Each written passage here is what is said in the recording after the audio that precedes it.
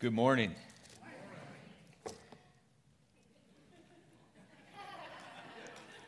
That was as sweet as could be right there. I love it. I'm excited to be with all of you today. How many just genuinely sense that the Lord is up to something big right now?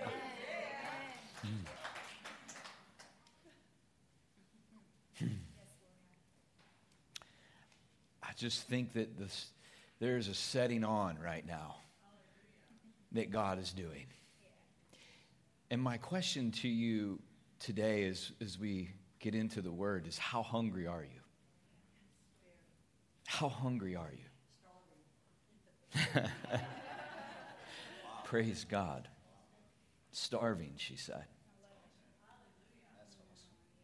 I don't mean to suggest to you in any way that I've got some of these things figured out. Frankly, I don't. I'm watching in awe and wonder at what God is doing and don't even really have words for it. But I do know that God meets the hungry. That he shows up and he meets those who are desperate for him. And I believe much of what we are seeing and beginning to experience is God coming to meet with people who are crying out, who are desperate, and who are fed up with dry, empty wells that the world is no longer able to satisfy them with. My prayer today is that we would continue to increase in hunger, in our appetite for God to do something big in our midst. In order to meet God in that place, for him to meet us in that place, I am convinced that we're going to have to let go of any of our preconceived thoughts and ideas of what it's supposed to look like or how he's supposed to show up or the boxes that it's supposed to fit in. But to just be ready to receive, to rejoice, to surrender, and to praise. I've been praising all week in a way like I don't know I have before. And seeing what God is doing and how he is pouring out his Spirit upon a people in a little town, in a university of young people who are just saying, God, we are desperate for you. Every pastor who is worth their salt yearns for a move like this, cries out to God to do something like this, because at the end of the day, we understand that it's Jesus that people need.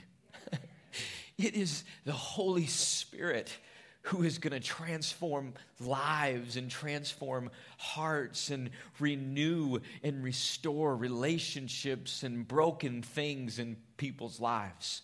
We don't possess that power. We don't have that capability.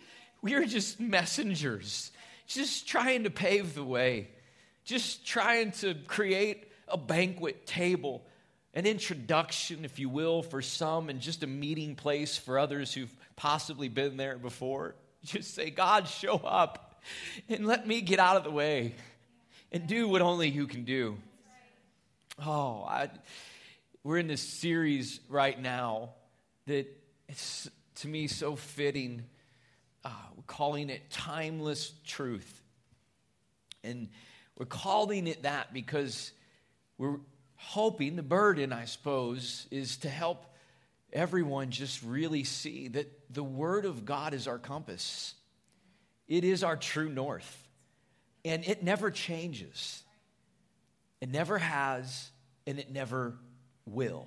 Even efforts to dismantle or deconstruct the Word of God, which are very prevalent in our society and culture today, they'll not succeed. It's been happening for centuries and centuries. The Bible says that the grass withers and the flower fades, but the Word of God, it will endure forever, stand forever. And so timeless truth is to help us as followers of Christ. That's what I hope we all are, or that we're in a place where we're ready to open our heart to become one, that as followers of Christ, we understand that the Word of God supersedes everything.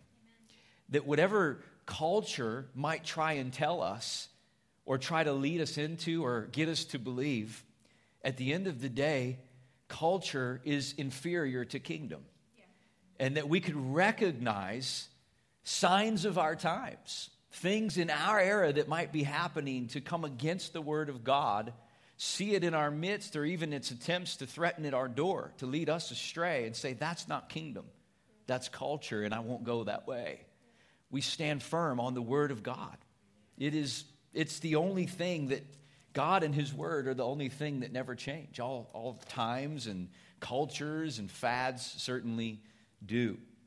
And so we're getting into this message today. We've been going through the prophets, books of the prophets, because for about 400 years, between 300 and 400, many of the prophets that spoke to God's people, they had a common message. There were different things that were happening, and we'll look at a lot of those. But the common message was, we need to get back to following God. You know, culturally, in our nation and among us, we need to abandon false ways, crooked ways, and we need to get back to following the Word of God. And if we do, there's incredible blessing that's promised. And if we don't, there are severe consequences that are coming. If I had to summarize the words of the prophets, that would be what it is, right? And so people are faced with a decision. The Word of God, it edifies, it encourages, it strengthens, but it also confronts.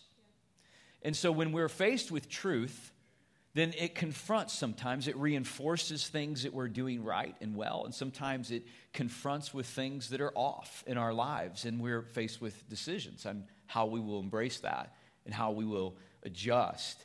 And so today we're going to go into the book of Amos. And Amos was a prophet that came to the northern region of Israel in like 795 BC. He was speaking to the people before any of the incursions of their enemies. That's important to note. There had not been an Assyrian incursion in the north that took Israel captive and basically wrecked them. And then about 100 years after that, there was a Babylonian incursion in the south, the Judah region of the Holy Land, and they took the people of Judah captive. So Amos is prophesying before any of that. It's also important to note that the time that they're in here is actually a time of really great prosperity. They are thriving economically. Now, they're still divided in the sense now that there's a kingdom in the north and a kingdom to the south, and they're not united under 12 tribes, but they're at peace. They're not opposing each other yet. That hasn't even happened. So seemingly, I'm just trying to say this, seemingly things are really well economically. They look to material types of signs as maybe evidence that everything is okay. And what's happening is that spiritually they are in great decline. So last week we talked about Joel's message, and he came to the people when things were already a wreck, already a mess. Locusts had already ravaged the crops. They were decimated. Amos is coming. Think about this if you're Amos, right? He's coming at a time to warn people when they think everything is great. So we see just kind of different situations throughout these books of the prophets. And as I told you last week, there is always a contemporary application in the message that's happening, but there's often an eschatological application, or there's a direction being pointed to the end times and the return of Christ. So we see great evidence of things like that in the words of the prophets that will come to fulfillment. But in between, there are always applications of these things for us in our own life right now. There are patterns and principles that we can pull out. So let's meet Amos for just a second. Amos, he is a sheep herder, a shepherd. And he's out in the desert. And from what we can tell, what I deduct from Scripture, he loves what he's doing. He likes what his job. He likes his vocation. Things are really going well. He's a peaceful man. He's minding his own business on the backside of the desert. He's happy as can be. God shows up and convicts him with a message that he wants to send him to the north in Israel to deliver. So God kind of disrupts Amos's convenience and Amos's plans that he has going on. So he heads up to the north and begins to deliver the message. The king in the north is Jeroboam II. The king in the south is Uzziah in Judah. That's the backdrop. Let's start now by reading Amos chapter 1, the first 2 verses. The word of Amos, who was among the sheep breeders of Tekoa, which he saw concerning Israel in the days of Uzziah, king of Judah, and in the days of Jeroboam the son of Joash, king of Israel, 2 years before the earthquake. And he said, the Lord roars from Zion and utters his voice from Jerusalem. The pastures of the shepherds mourn, and the top of Carmel withers. So this is the opening of his message to the people in the north, and he's saying the Lord roars in Zion. That's basically saying the Lord is getting your attention. The Lord is moving right now to speak in a very strong and authoritative way. So then what he goes on to do is he goes on to speak about, and again, to God's people in the north, about how God is going to bring judgment to the different nations that are the enemies of Israel that are around them that have been oppressing them, okay? And there's 5 or 6 of them here. I'm just going to jump over to verse 13 and read one of them. Thus says the Lord, for 3 transgressions of the people of Ammon, and for 4, I will not turn away its punishment, because they ripped open the women with child in Gilead, that they might enlarge their territory. But I will kindle a fire in the wall of Rabbah, and it shall devour its palaces amid shouting in the day of battle, and a tempest in the day of the whirlwind.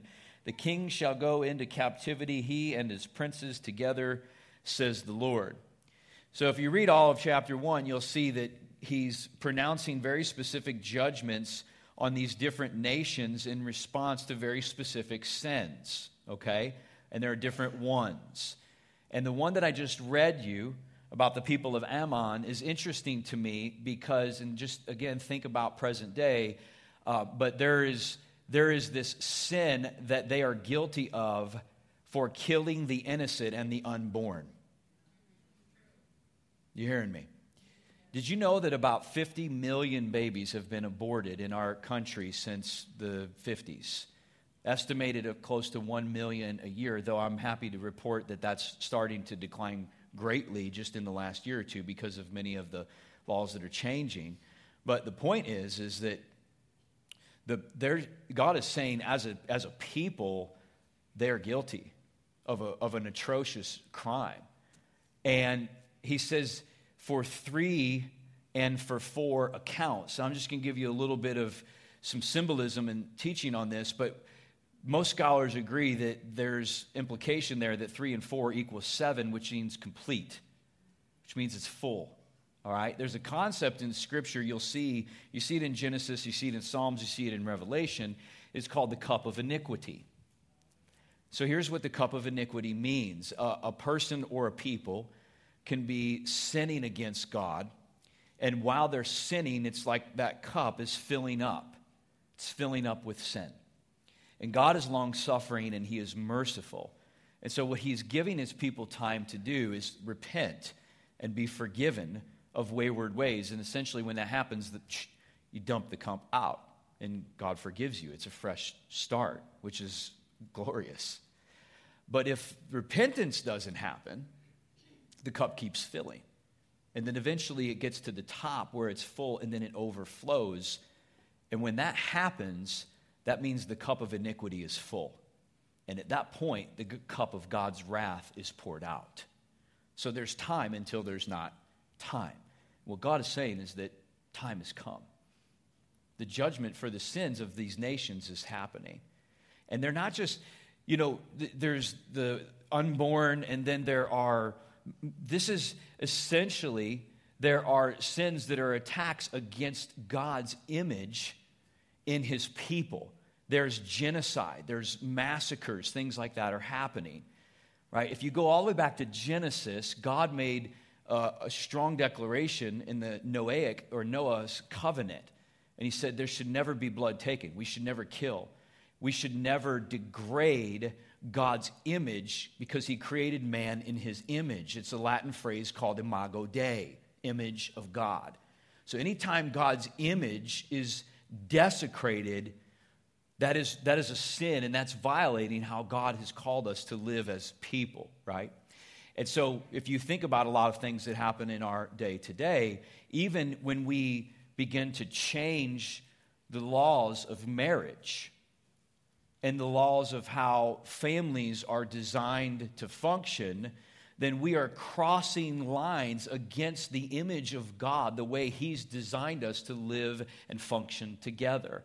It says a man was created to be with a woman, husband and wife, and those are two that procreate, not under different guidelines and under different types of constructs, right? And so when that's violated, it's crossed, even if it's just in society, it's crossing the line against the image of God. I don't know if you pay attention to some of these things or read about some of these things, but there are concerning trends that are happening that I would say are violations of imago Dei, the image of God. You know, and you may know this, so just if you do, that's great, but there are women who believe that they want to become a man. And then whenever they want to become a man, they will take drugs and different hormones and different things that will help them begin to appear more like a man. They will grow facial hair. There's testosterone that they take. Here's where it gets really strange, is that a lot of times the women, they still have their ovaries. And so a woman who becomes a man can now have babies still because her ovaries are there. And then that woman marries a man who wants to become a woman. And then they take different hormones or suppressants, and then they become more like a female, and then they can have procedures, surgery. And it was there's a whistleblower out of Washington University here locally. And this woman who was in charge of transgender cases at the university. So the initial intention was when people were struggling or young kids were having issues with this in the children's area, they would bring these kids hoping to find help. And what she blew the whistle about, and it's got national news, you can check it out, I'm only repeating to you what's in the article, is that it's been discovered that they were giving these kids hormones or hormone suppressants without the knowledge of their parents, and thinking that they were helping them. Many of these kids came saying that they had ADHD, anxiety issues, eating disorders, mental things, just stuff we see all the time. And the track they're taking them down is, you probably are confused about your gender. And then they're giving them these remedies to help them, supposedly, without the knowledge of their parents. And now where they're seeing is all of the harm that's being done. Because some of these young girls that have been given testosterone, I don't mean to get graphic with you, but I just want you to understand this. Their female parts have been swelling and changing and tearing and ripping. And basically what the article says is that they are mutilated after these things occur. Meanwhile, young boys are given suppressants, and in the process of taking these suppressants, they're experiencing liver failure, toxicity, all these other kinds of things, but it's also a puberty blocker so that they don't turn into, just say it, who God's created them to be, right? And so I go through all these things to just say that when that's happening in a culture and in a society, God is only going to put up with that for so long. The cup is filling. Are you with me? And so Amos he's calling these things out, and he's letting people know this is happening all around us, and we have got to wake up. We've got to see that this is not good, right? Romans says that in the latter days that men will begin to invent new ways to sin. And I think that's kind of what we're seeing in a lot of these types of things today, right? Is that that's happening. And then in this article, it also reported that there were 5 times the number of these cases now than just a couple of years ago. It's literally an epidemic that's coming. And a lot of the whistleblowers are saying that much of what's happening in schools and in education is leading the way for these kids to go down this track because they begin to question, am I who I was born? Am I supposed to be somebody different? And this may make you a little bit uncomfortable. I hope it does. But this is happening around us, right? And it's a wake-up call to God's people to say, look, this we need to be aware of this. This is not okay. I just want to also say, I know we have a lot of teachers and a lot of educators and administrators in here. And for those of you who are opposing these kind of things in that landscape, I commend you. I mean, I just commend you. I can get up here and say what I'm saying. People expect me to preach about truth, about morality, about what's right and wrong. I acknowledge your fight is different. In fact, if you're here today, can we do this? I just feel like maybe the Lord is leading us to this. If you're a teacher, an educator, an administrator, anything at all, would you just raise your hand for a second? God bless you. God bless you.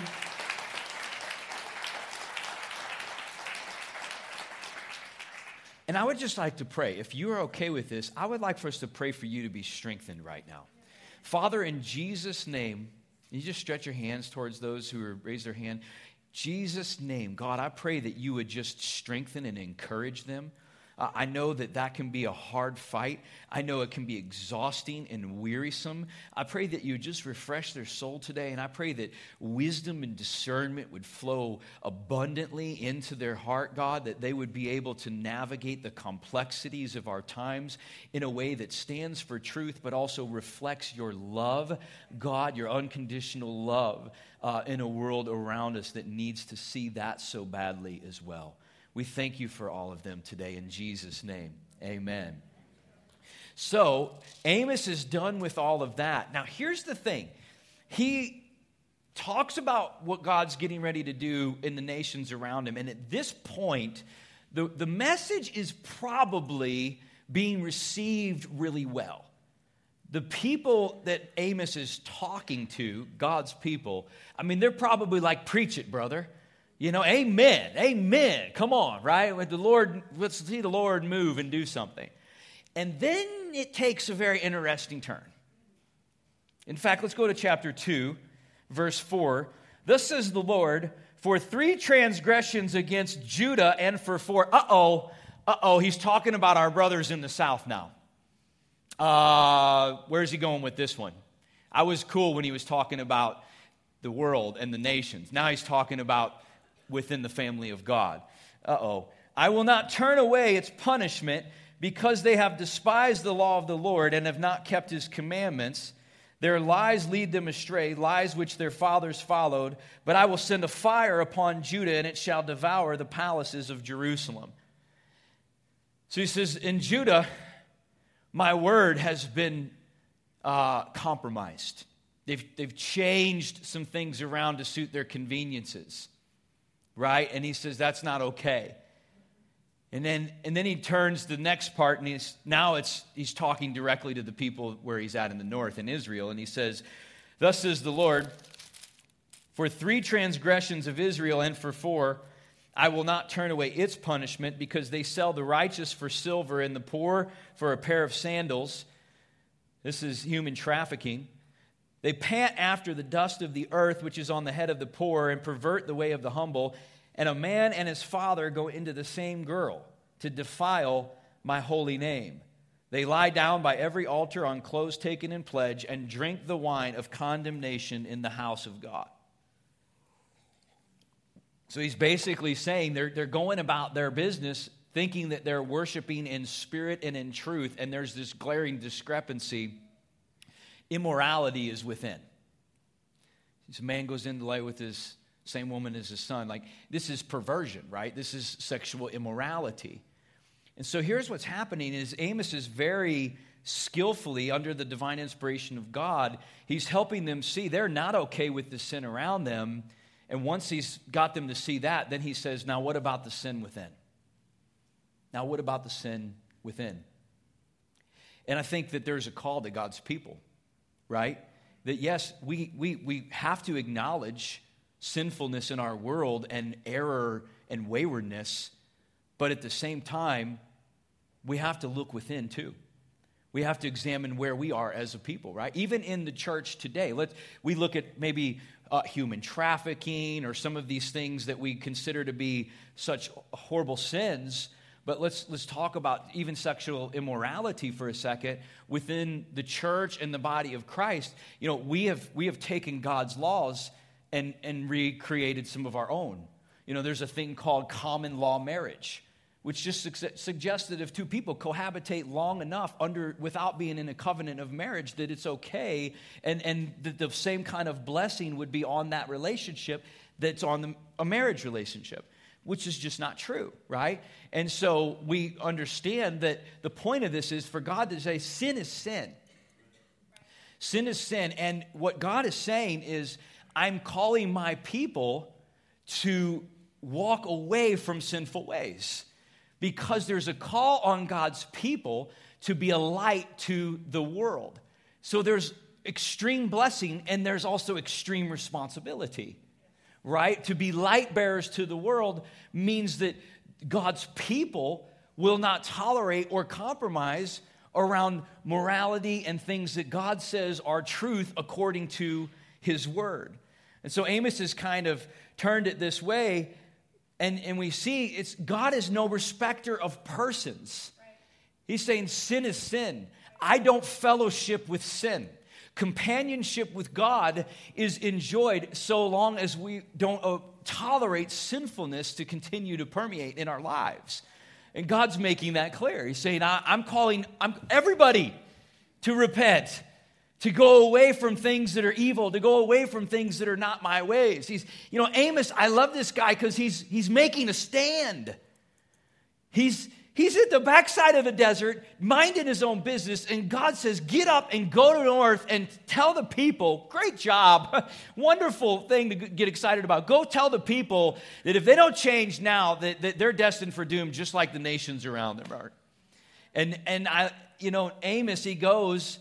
And the priests and the king, once they start hearing this message from him, now they're upset. It says they tell him, stop prophesying. It says, we don't want to hear any more of what you have to say. The land cannot bear his message. And so now all of a sudden, they're trying to silence him. They're telling him to leave, go away. We don't want you here anymore. And I love this. You know how Amos responds? He says, I've been called by God. He says, I'm no prophet. My parents weren't prophets. I was a sheep herder in the desert. And God called me to come deliver this message to you. He's saying, listen, I get that you don't necessarily like what I have to say. I was enjoying myself under the stars at night. I had a great gig going. But I am under divine authority now. And I'm bringing a message to you that God has given me to give to you. If you think you're going to stop me from preaching truth to you because you don't like it, I'm under divine authority, not man's authority here. And I love it because he's got resolve. We need more Amoses in the world. We need more Amoses. He's feeling the heat and the pressure, baby, of resistance, but he's standing strong. You know, I wonder sometimes, and I ask this question to myself and others, is Amos he's on God's mission now. How many times are we in our lives, are we on God's mission or are we maybe on our mission? Right? Because God's mission interrupted Amos's mission. It's not about your convenience anymore, Amos. It's not about comfort. I got a mission for you.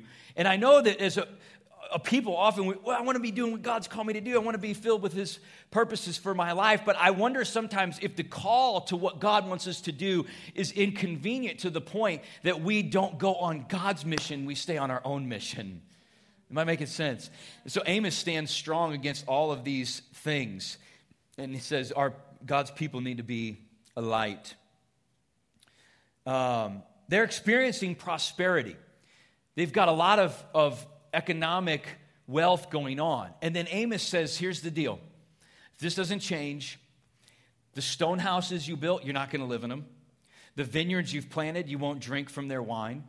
He's basically saying all this stuff that you've put stock in, that you find security in, it can go away just as quickly as it seems like it can.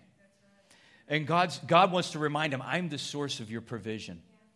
You know, it talks about in the book of Zephaniah that when the people don't change their ways, that God takes their pastures and their land away from unhealthy leaders and unhealthy shepherds, and he gives it to healthy shepherds who honor him. And then those pastures are green, and he brings the flocks who are hungry into those places, because God's going to distribute his resources in places where they're going to be used to honor him, not go against his ways. And so he's just warning him. He's like, if you think it's going to stay this way, it's not. You're not going to continue to experience this kind of prosperity if you don't turn and get back to walking in God's ways. And so let's jump over here to chapter 7, verses 1 through 9. Thus says the Lord God, he showed me, behold, he formed locust swarms at the beginning of a late crop, and indeed it was the late crop after the king's mowings. And so it was when they had finished eating the grass of the land that I said, O Lord God, forgive, I pray, oh, that Jacob may stand, for he is small. So the Lord relented concerning this. It shall not be, says the Lord. So there's a series of 3 visions. This was the first that God gives Amos, and the one was he was going to destroy the crops with locusts, right? We already saw that happened in Joel. And Amos, interestingly, begins to pray for these people who kind of hate him, who are saying, shut up, stop saying these things. Get out of our land. We don't want to hear your message. And God shows him a picture of what's going to happen, and he starts praying for them. He intercedes, stands in the gap. It sounds a lot like somebody I know. A guy who's a man, our Jesus, who's always interceding for us before the throne. This is the heart of God. He's in the face of a wayward people who hate him, yet he is praying and interceding for them. You see that? And he goes down to the next vision. He says, and the Lord God showed me, behold, it called for a conflict by fire, and it consumed the great deep and devoured the territory. And then I said, O Lord God, cease, I pray, oh, that Jacob may stand, for he is small. So the Lord relented concerning this. This also shall not be, said the Lord God. So 2 things the Lord says, this is judgment that's coming, and Amos prays for the people to be spared. And God says, okay, I'll spare them. I'll relent. Which just reminds us, guys, that there is much accomplished in our prayer closets. There is much accomplished in the prayer room. In times of chaos, we can remain at peace and know that prayer is our weapon. And God responds to that. 3rd vision in 7, verse 7. Thus he showed me, behold, the Lord stood on a wall made with a plumb line in his hand. And the Lord said to me, Amos, what do you see? And I said, a plumb line. And then the Lord said, behold, I am setting a plumb line in the midst of my people Israel. I will not pass by them anymore. The high places of Isaac shall be desolate, and the sanctuaries of Israel shall be laid waste. I will rise with the sword against the house of Jeroboam. So I'm going to talk about a plumb line in a second, but the place that this has gotten to now is in the north here where Amos is speaking. You have Jeroboam who's king. You have a priest named Amaziah who's really not a priest. And then you have a temple in Bethel that's really not the temple. Because what they did is they set all of this up in the northern region so they didn't have to go into the southern region with their brothers in the south. And they said, we'll just worship here. We'll have the temple here. We'll make our own priests here. And God says none of this is true. It's a false priest. This is a false temple. This is false worship. And they're going around thinking that they're worshiping God, but God says none of this, the presence of God is not here. So I'm just trying to tell you this. False churches will be set up. Places that claim to have a version of Christianity that deviates from what God's word rigidly calls us to adhere to. There are denominations that are under the threat of even splitting today because they're at odds about ministers to God's people, and it leads them astray. And Amos is making that stand. And in this third vision of the plumb line, God says, okay, I relented from the locust, I relented from the fire, but this third one, he doesn't relent from. And he says, I'm dropping a plumb line down in my people. Oh, that paint's coming off there. Does anyone know what this is? It's a plumb line. I kind of gave it away, I guess, right? So this is a plumb line. And it's perfectly balanced so that when the tip of the plumb bob touches the ground in only one spot, it stops it, just like that. So this is true. This is true. God says, that's my word. It's a plumb line. We don't get to set it.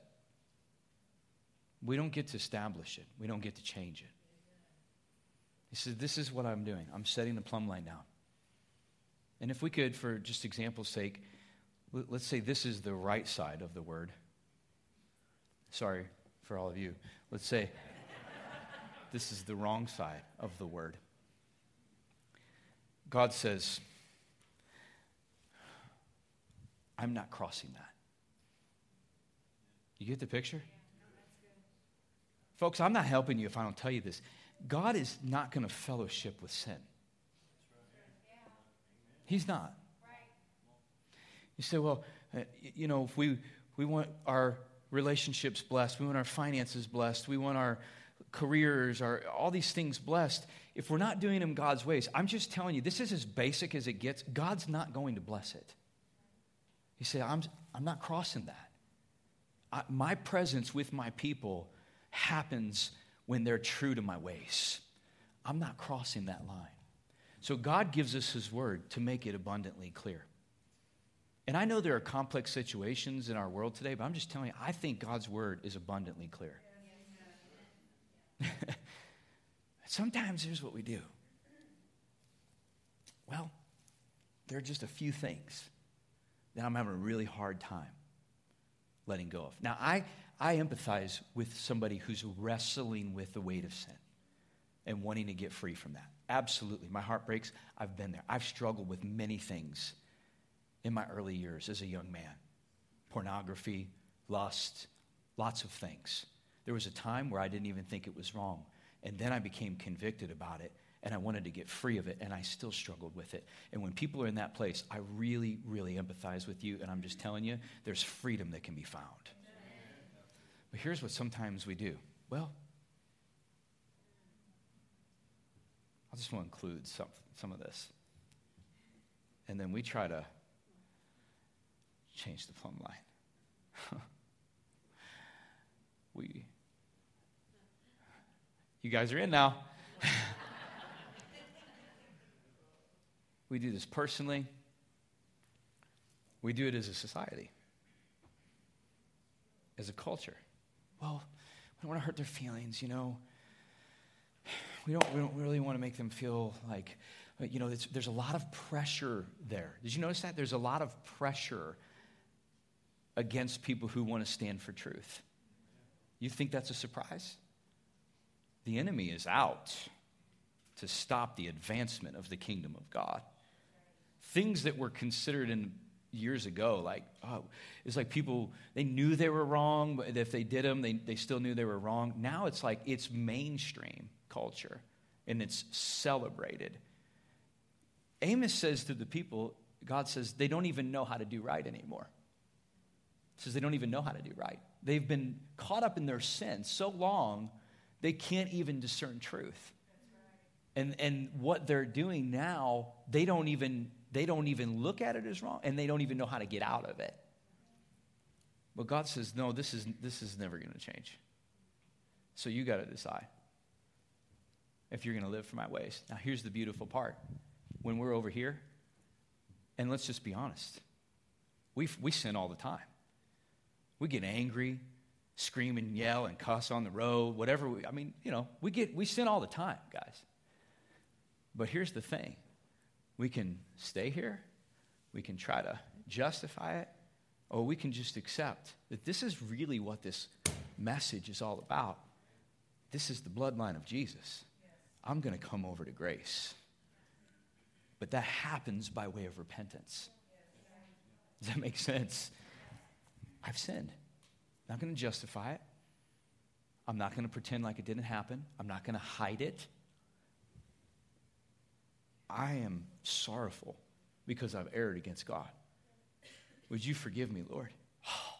Oh, how wonderful is your grace and your forgiveness. And God will continue to restore us to this place. That's really what he's trying to say. That's really what he's trying to do. He's not all fired up and excited to pour out the cup of wrath. He's just trying to say, there's time until there's not time, and I'm asking you to repent, to see the waywardness of your ways, and come back and be the people that I've created you and called you to be. A people who walk with and fellowship with me, and my goodness and my grace is so flowing into your life that you are a light to the nations in the world around you, because the blessing of God marks a man or woman in a way that is undeniable to a lost and dying world. But we find that, guys, through repentance and forgiveness. Does that make sense? Well, look at what's wrong in the world. Preach it, brother. Okay, let's talk about ourselves. Ooh. But the reality is we all need this message. We all need to understand that we go off and waywardness, and God, his Son, is there to offer grace and forgiveness and restore us, John says, into a place of righteousness. Oh, how I need it so much. And oh, how I am so thankful that it is there. But when the word begins to be spoken and it comes to us, if we reject it, then we set ourselves on a course for consequence. So listen to this. Let's jump down to chapter 8, verses 11 and 12. The Lord gives this is a kind of like a final warning. Behold, the days are coming, says the Lord, that I will send a famine on the land. Not a famine of bread or a thirst for water, but of the hearing of the words of the Lord. They shall wander from sea to sea and north to east. They shall run to and fro, seeking the word of the Lord, but they shall not find it. Oh, Lord, help me. Holy Spirit, come.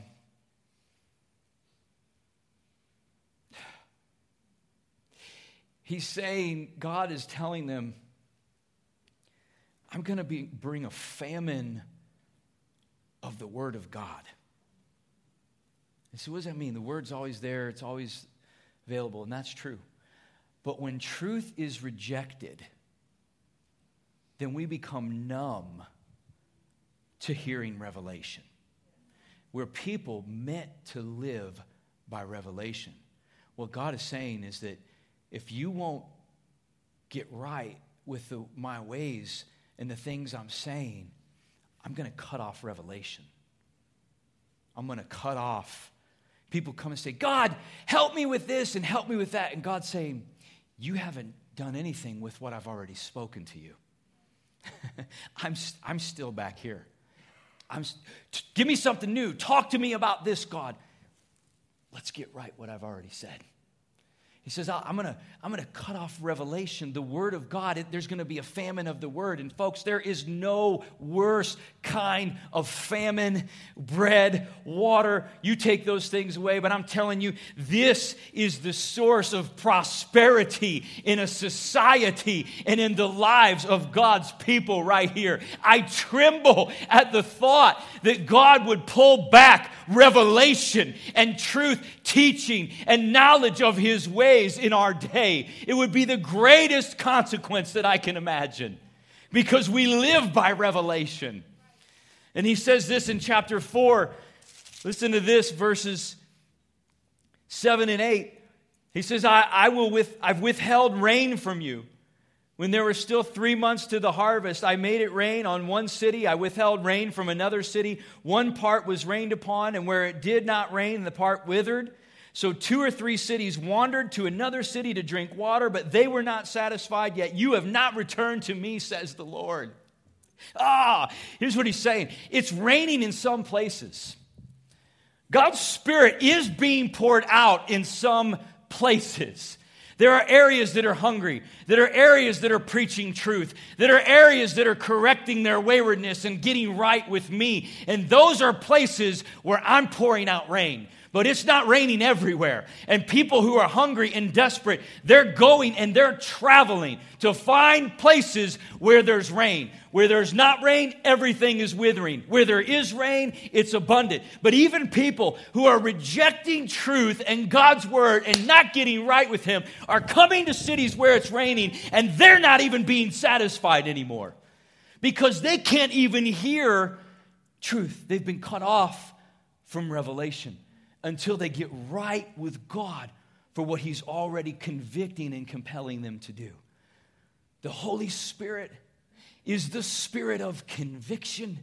He's our guide. He is our instructor. He is our comforter. But God, He is also the convictor of sin. And I think I said this last week, but you hear so much about people quenching the Spirit. And that is often referred to as people who are not letting the Holy Spirit move, in a corporate environment. I do think that there's an application to that. But I think the most common way that we quench the Holy Spirit is when we silence the voice of conviction. Pretend I didn't hear that. I'm going to keep on going, right? And all of this, guys, it's for our good. You understand that God, He means no harm to anyone. He has nothing but good things planned. So even in the judgments, even in the consequences that men suffer from waywardness, while there's time, those things are actually good because they're designed to bring people back to God. They're designed to point them back in God's direction.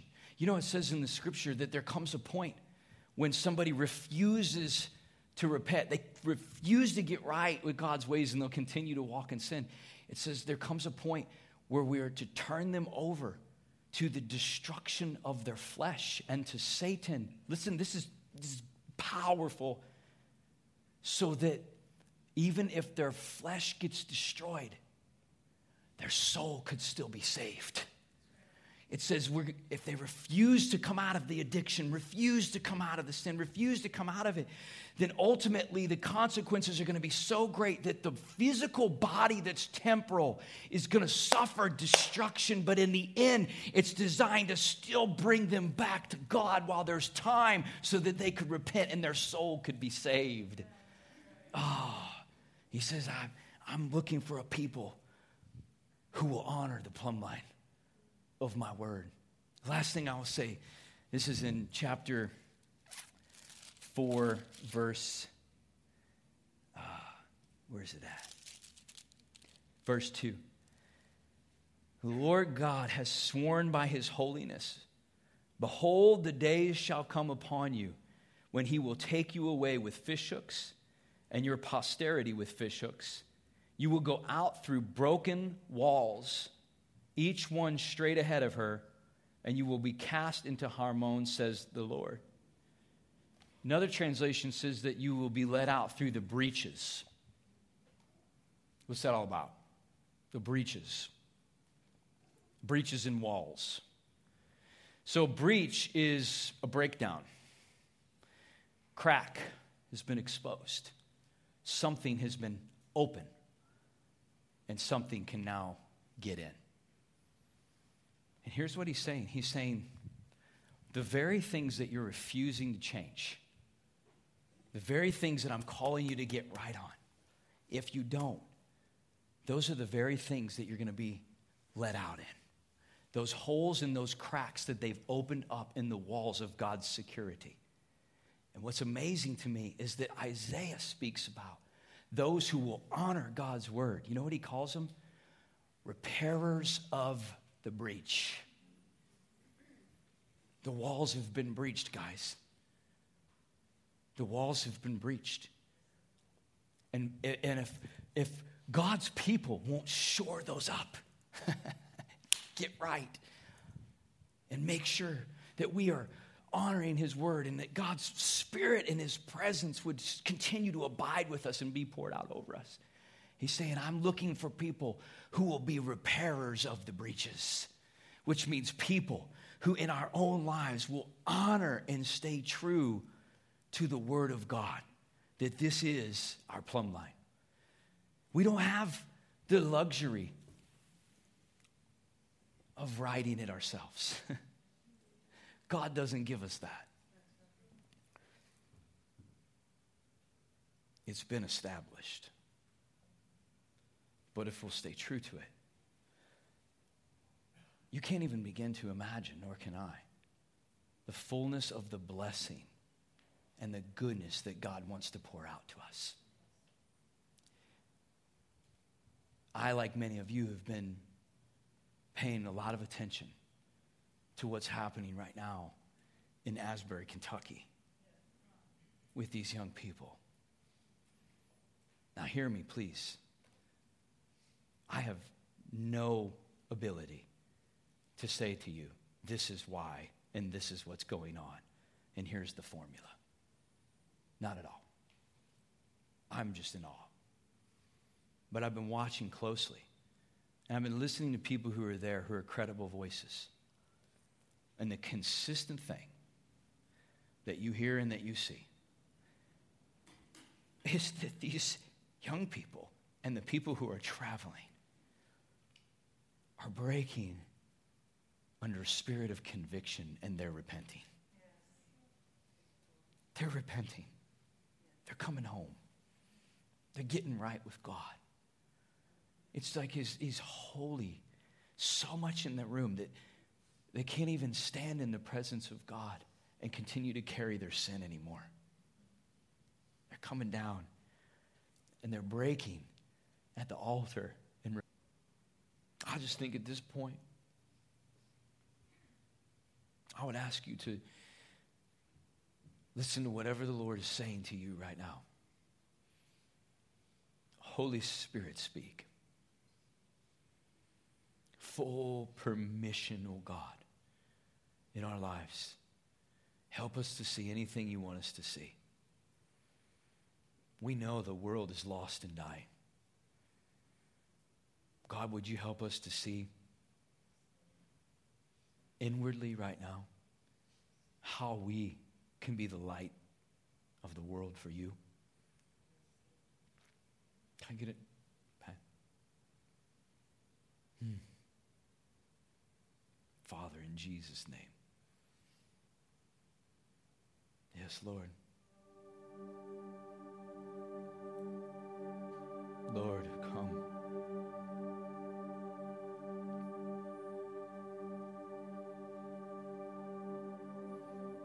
It's just going to be an invitation today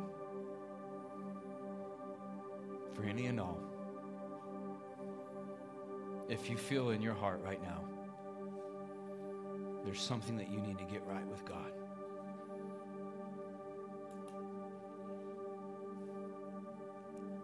I appeal to you.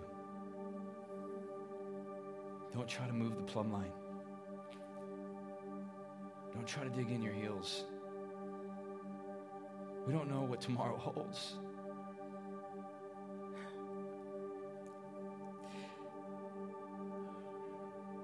Purify us, God. Purge iniquity out of us, O Lord. Refine us in the fire of the Holy Ghost today. Oh, yes, Lord. May we be so in touch and enveloped in your presence, God, that we couldn't even stand and stay with our sin. Convict us, O Lord,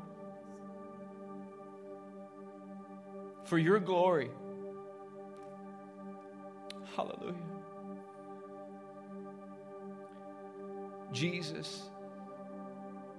the Son of God, came to the earth. He suffered and died so that our sin could be forgiven. There's nothing you can do to wash it away in your own strength. The blood of Jesus is available. The grace of God is fully capable. Hear me, fully capable of cleansing you and washing you of any sin.